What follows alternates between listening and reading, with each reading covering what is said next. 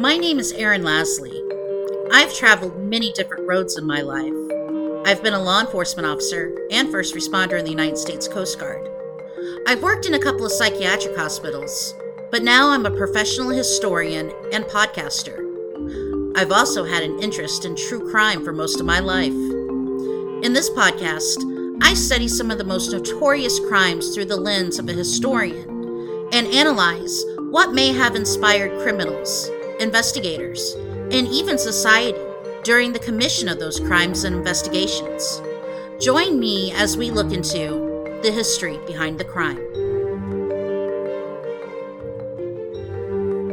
Hey everyone, how's it going? Welcome to another episode of The History Behind the Crime.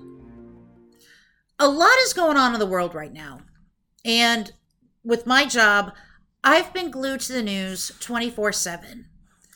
It can really take a lot out of you and make it seem that the world is just going to shit.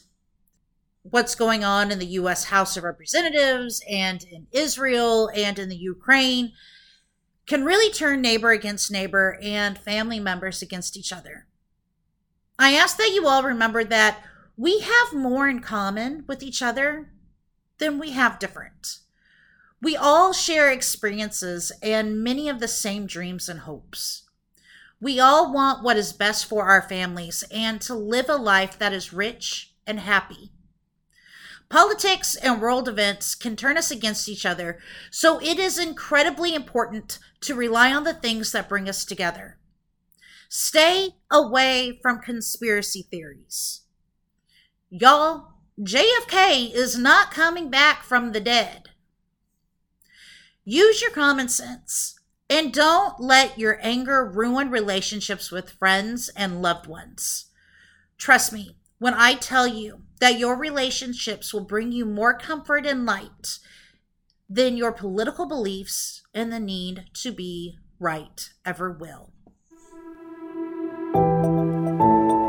What do Ted Bundy, Osama bin Laden, and James Earl Ray have in common? That's right. They're all criminals. And dead ones too. But they also have something else in common.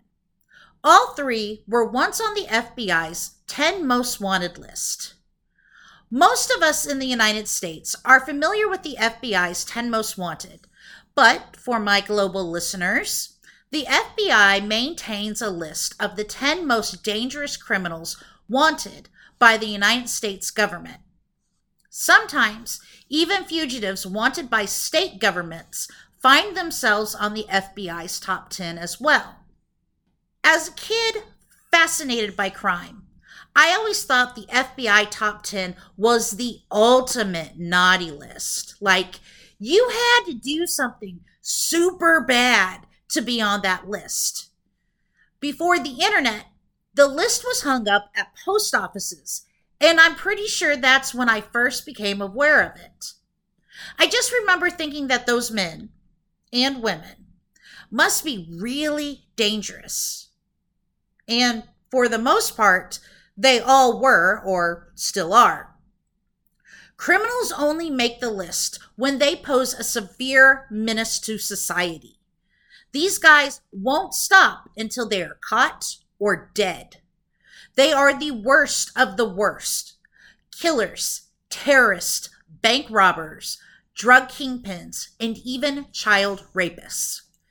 If you find yourself on that list, you effed up in an extreme way, and make no mistake, everyone is out to catch you. And most of the people who made that list have been caught or killed.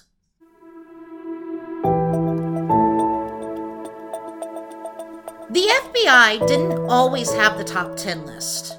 Before the top 10 most wanted, there was public enemy number 1. And it wasn't a list started by the FBI, but a phrase used by Frank J. Loesch, who founded the Chicago Crime Commission in 1919. Loesch spent most of his career battling crime and mobsters who began to take over the Chicago scene around that time. He hated that the public had a fascination with mobsters and crime. Not the kind of fascination that you and I have. We deplore crime and criminals. In the early days of the 20th century, the public thought mobsters were romantic figures and actually rooted for these thugs. During Prohibition and then the Great Depression, many people painted these bank robbers and rum runners into heroes because they kind of were, at least for the little guy and for those people who profited from the crimes.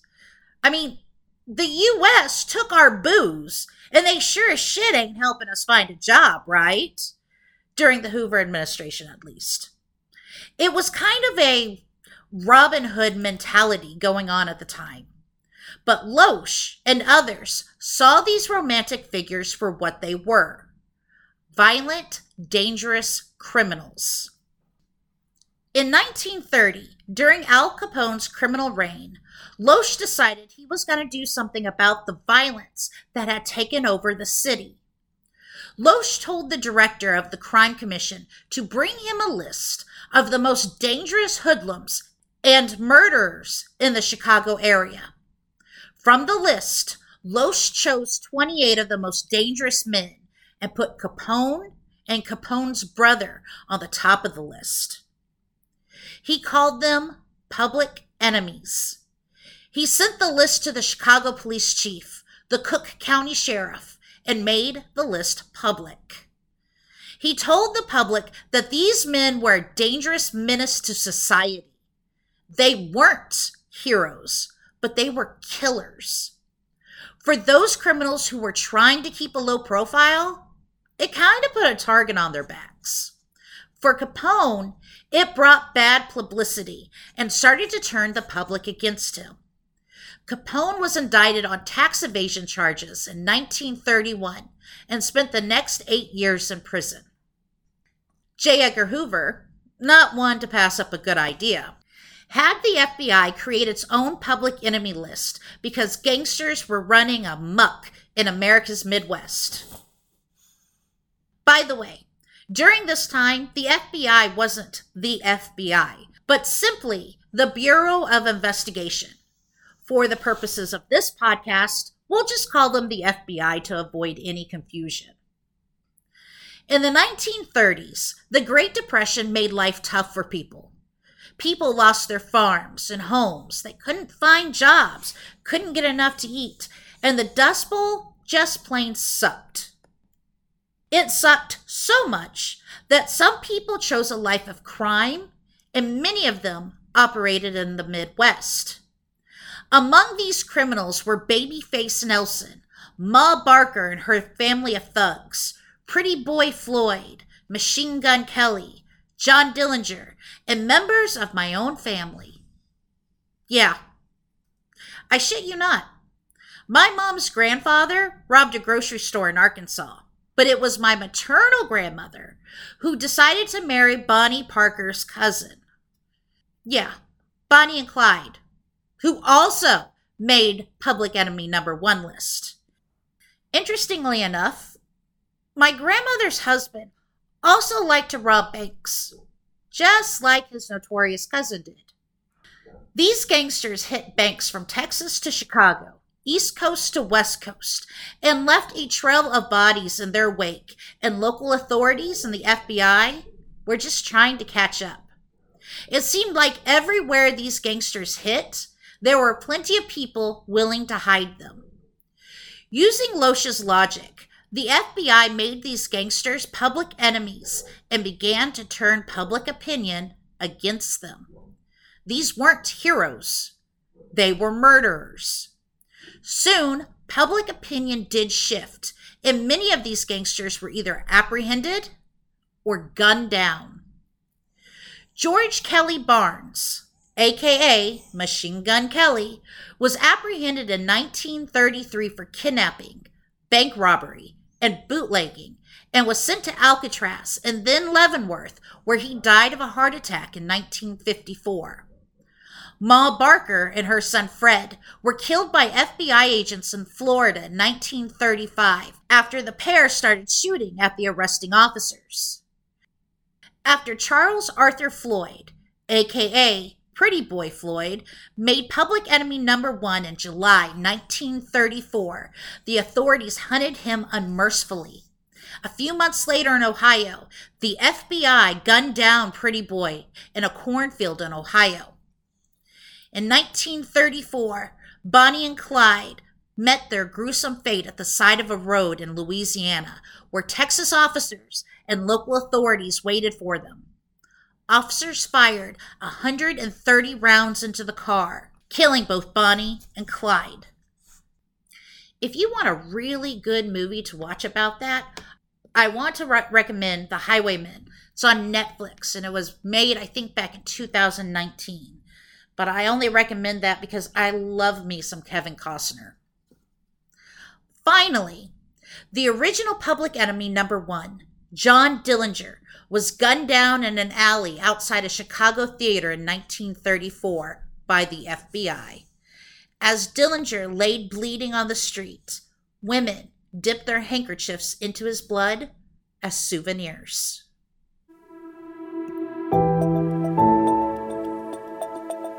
After the deaths of America's most notorious gangsters, things just kind of calmed down in the United States. Just kind of. The U.S. was too busy rebuilding itself, and then too busy with World War II to really glamorize crime that much. But that changed in 1949 with one conversation. One day, our dear friend J. Edgar sat down with the editor-in-chief of the International News Service, William Kinsley Hutchinson. Hutchinson asked Hoover, who were the toughest guys wanted by the FBI? Who were the most elusive the FBI wanted to catch? The list was so impressive that Hutchinson published an article about it. Hoover, being so impressed by the attention it garnered, brought back public enemy number one, but renamed it the FBI's 10 Most Wanted in 1950. The first person to make the list was Thomas James Holden. Holden was a throwback to the era of gangsters, and Holden and his partner, Francis Keating, liked to rob payroll deliveries, trains, and trucks back in the 1920s. Holden and Keating were caught and convicted in 1928 and sentenced to 25 years at Leavenworth, but escaped in 1930 with help from none other than Machine Gun Kelly. After they escaped, Holden and Keating hooked up with several notorious criminals, including Ma Barker's gang, and robbed banks throughout the Midwest, stealing millions of dollars, which was a shitload of money back in the 1930s. In 1932, federal authorities finally caught up with Holden and Keating and sent them back to Leavenworth. Holden was paroled in 1947 and set up house in Chicago with his wife and her family. But all was not sunshine and roses. During a heated argument in 1949, Holden killed his wife and two of her brothers and then went on the run. After the FBI put him on the top 10, his face was everywhere, and it wasn't long before an acquaintance of Holden saw the man's face in an Oregon newspaper in 1951 and probably said something along the lines of, "Holy shit, I know that guy." Holden was then arrested a few months later in Oregon and extradited back to Chicago, where he confessed to murder and was sentenced to life in prison. He never got the opportunity to escape because he died 2 years later. Ever since then, the FBI has placed the worst of the worst on the list. People are added to the list, typically remain on it until they die, are captured, or are no longer wanted on criminal charges. The FBI does reserve the right to remove someone from the list that they deem as no longer a threat to society, regardless of apprehension or status of criminal charges. According to the FBI, 488 of the 523 criminals on the top 10 have been apprehended. 162 of those were captured, thanks to leads from citizens who saw their names and faces on the list. That's 1/3 apprehended because of the public. One suspected murderer, Billy Austin Bryant, was arrested only 2 hours after his addition to the list in 1969. He spent the least amount of time on the list. Victor Manuel Garena spent the most time on the list. On September 12, 1983, Garena dropped his girlfriend off at a Connecticut courthouse to get a marriage license for the couple. Aww. And then he went to work, where he was a Wells Fargo armed truck driver. So far, it sounded like a pretty normal day, right? Dude's about to get married. However, at some point during the day, Garena disarmed and tied up the 2 men he had been driving with, injected both men with aspirin and water because he thought it would make them lethargic. It doesn't, so don't even try it, okay? Garena proceeded to unload $7 million into a car and then drive away. It was the largest cash robbery of its time in the U.S. Garena fled to Cuba, where I guess the Connecticut marriage license wasn't going to do any good. When authorities couldn't capture Garena, they put him on the top 10 list in May 1984. Even with a $1 million reward, the FBI still couldn't apprehend Garena and took him off the list in December 2016. Because if he was hiding out in Cuba, he really wasn't a threat to the U.S. public. Ruth Eisman Shire was the first woman to make the list. Eisman Shire and her boyfriend, Gary Stephen Christ, orchestrated the kidnapping of heiress Barbara Jane Mackle in 1968. The 2 criminals abducted Mackle from her hotel room and took her to a remote area where they buried her in a ventilated box for more than 3 days. Oh. Luckily, Mackle was rescued in relatively good condition.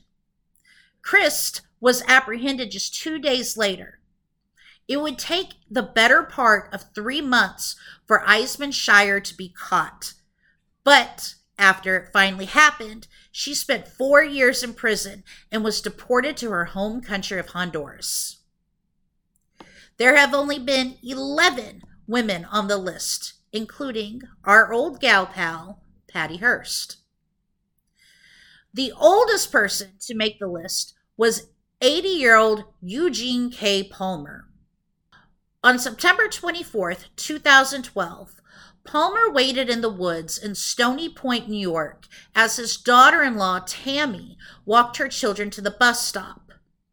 Palmer was mad because Tammy threatened to divorce his son and sue for property that belonged to Palmer.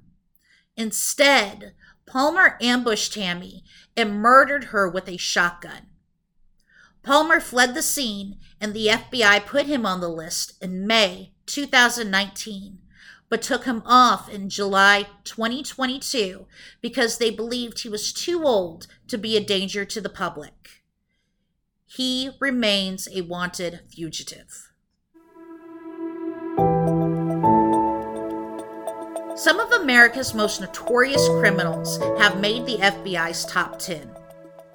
In 1993, terrorists bombed the World Trade Center in New York by blowing up a truck bomb in the parking garage.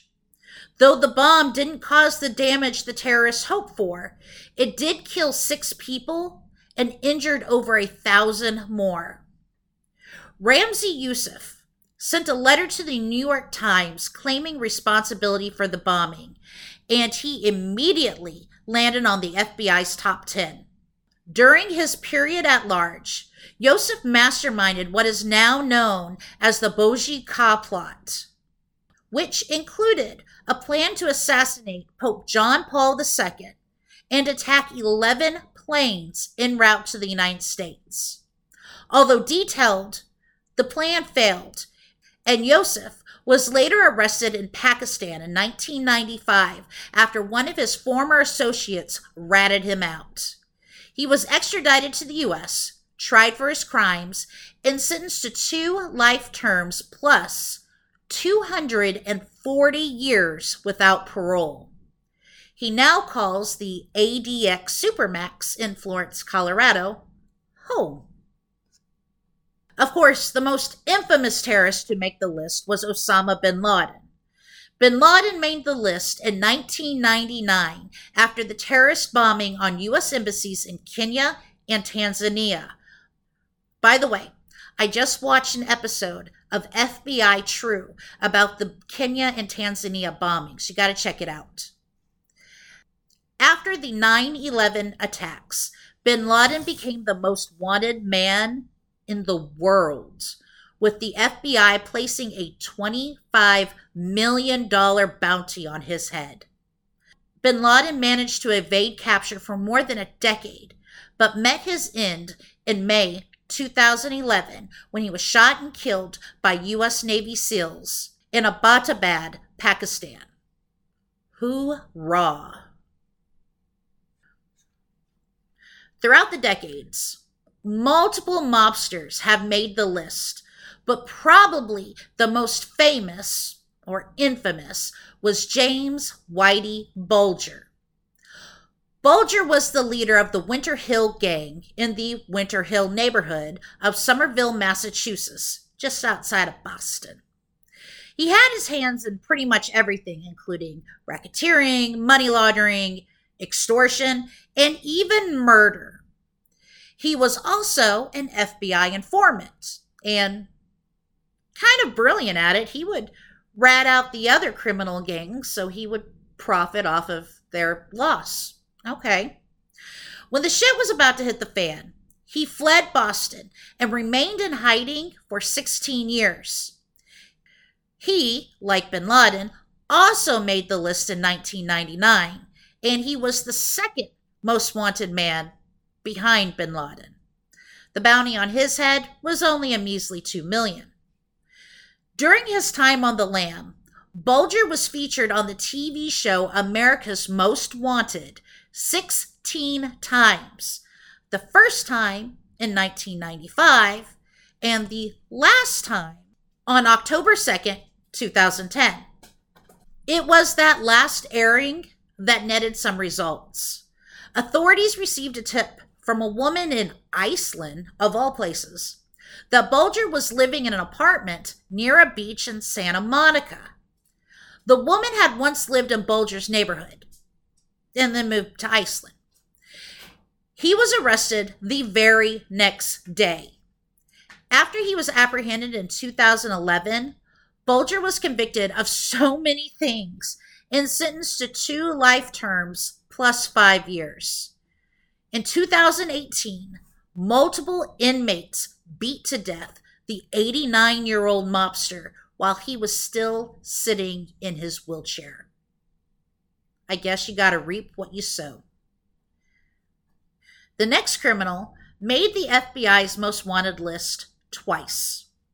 James Earl Ray was already a convicted armed robber and fraudster and a prison escapee when he assassinated Martin Luther King Jr. in Memphis, Tennessee in 1968. Ray fled to Canada and then to the UK, where he planned to catch a plane to Rhodesia, today we know it as Zimbabwe, where the minority white population controlled the government. After it was determined Ray was a suspect in King's assassination, the FBI slapped him on the top 10 list. Ray was apprehended in London and shipped back to the U.S. to face charges of murder. In March 1969, he was sentenced to 99 years. But his story doesn't end there. On June 10th, 1977, Ray and 6 other convicts managed to escape from a penitentiary in Tennessee. The FBI, once again, put Ray on the top 10 list, and he was recaptured on June 13th. He was given another year in prison for the escape, rounding up his sentence to a full century. He died in prison in 1998 at the age of 70. Speaking of escapees, and making the list twice, Ted Bundy also made the FBI's top 10 most wanted list twice in his life after escaping jail. In August 1975, Bundy was arrested in Utah and later brought up on kidnapping charges. No one yet knew the real monster Bundy was. After his conviction in June 1976, he got 15 years, he was transferred to Aspen, Colorado to face murder charges. During the trial, Bundy acted as his own attorney and, thereby, was allowed to use the courthouse law library without handcuffs or restraints. When a guard wasn't looking, Bundy jumped out of the library's second-story window and made a break for it. He was immediately put on the FBI's top 10, but then was removed when he was captured 6 days later. You would think, after this, his jailers would have kept a closer eye on him. But a few months later, Bundy shimmied through a crawl space above the jail and escaped again. He had a 17 hours! Okay. He had a 17-hour head start before guards even noticed he was missing. The FBI again put him on the list, but it didn't stop him from killing 2 women and 1 girl in Florida. He was captured in February 1978, tried and convicted of the 3 senseless murders. The state fried his ass in 1989. Finally, let's talk about Warren Jeffs. Did Jeffs ever kill anyone? No, but his crimes were just as heinous. Jeffs was, and technically still is, the leader of the Fundamentalist Church of Jesus Christ of Latter-day Saints in Utah. For those of you not familiar with the FLDS Church, it's an offshoot of the Church of Jesus Christ of Latter-day Saints, and whose members practice polygamy. The FLDS, not the LDS. When Jeffs took over leadership of the church from his father in 2002, he transformed the FLDS into a cult. He married some of his father's own wives, made doomsday prophecies, took wives and children away from men and placed them with other men, expelled men and teen boys from the group, and forced young girls to marry older men. Not only was Jeffs a cult leader, but he was a pedophile as well. Several people came forward and accused Jeffs of abusing them when they were children, and Jeffs even took underage girls as young as 12 as wives. In June 2005, Jeffs was charged in Mojave County, Arizona, with sexual assault on a minor and with conspiracy to commit sexual misconduct with a minor for allegedly arranging, in 2001, a marriage between a then 14-year-old girl and her 19-year-old first cousin. Jeffs went into hiding. In July, Arizona State offered a $10,000 reward for information leading to Jeffs' arrest and conviction.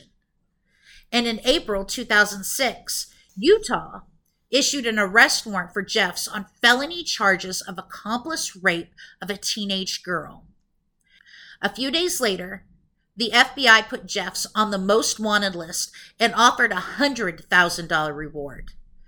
Despite this, Jeffs still continued to perform child bride marriages, and his congregation funded his evasion from justice.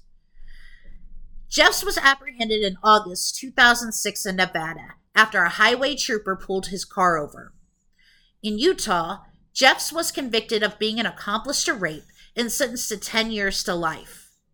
Arizona dropped the charges against him, but Texas wanted a piece of him too, and in 2011 was convicted of sexual assault against a child and sentenced to life. He still leads his flock from behind bars, if you can believe that. If you want to know more about Jeff's, you can watch Keep Sweet on Netflix. Just be prepared because it will really turn your stomach. Just the other morning, I was in the post office and I was shipping a package to my sister. As I stood in line, I looked around and I was trying to spot the FBI's 10 Most Wanted poster, but there was nothing there.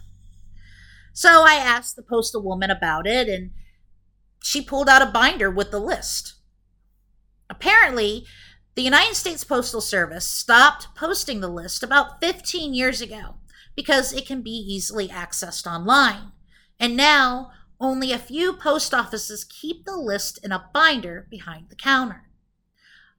I was rather disappointed, but I had a rather nice conversation with the postal worker who also had a fascination with crime and promised to listen to the episode. Hey, Grace.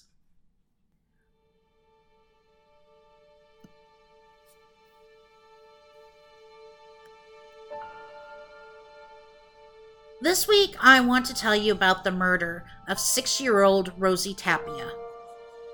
Between the hours of 2 a.m. and 5:45 a.m. on August 13, 1995, 6-year-old Rosie was abducted from her home in Salt Lake City, Utah. Her body was found later that morning, floating in a surplus canal near her family's Heartland Apartments at 1616 Snow Queen Place. Rosie had been sexually assaulted before she was killed. The screen missing from the window of the bedroom that Rosie and her sister shared was a clear sign of a kidnapping, but many questions remain. One witness claimed to see a young man in wet clothing leaving the canal that morning. A man walking his dog in the area came across Rosie's body and reported it less than 5 hours after she was reported missing. The case has puzzled police since the beginning, resulting in no arrests or charges filed. Private investigators do believe that either a small group of friends, a gang, or even residents of the apartment complex at the time may have information vital in solving the case. Rosie's mother is still waiting for answers to what happened to her daughter. There is a $100,000 reward for information leading to the arrest and conviction of Rosie's killer. If you have any information about Rosie's murder or know someone who does, I beg you to come forward. You may not think the information you have is important, but it could break this case and lead to justice for Rosie. If you have any information, you can contact the Salt Lake City Police Department at 801-799-4636. If you feel uncomfortable going directly to the authorities, you can contact me at thehistorybehindthecrime@gmail.com or Instagram at thehistorybehindthecrime. Someone out there knows something. You may not, but you may know people in Utah who do. Share Rosie's story with them.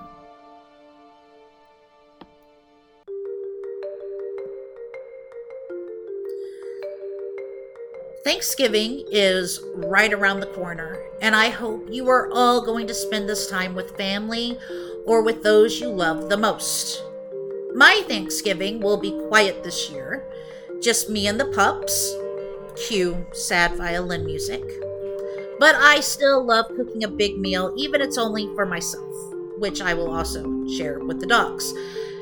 This year I have Cornish game hens, roasted Brussels sprouts, wild rice, and mashed potatoes.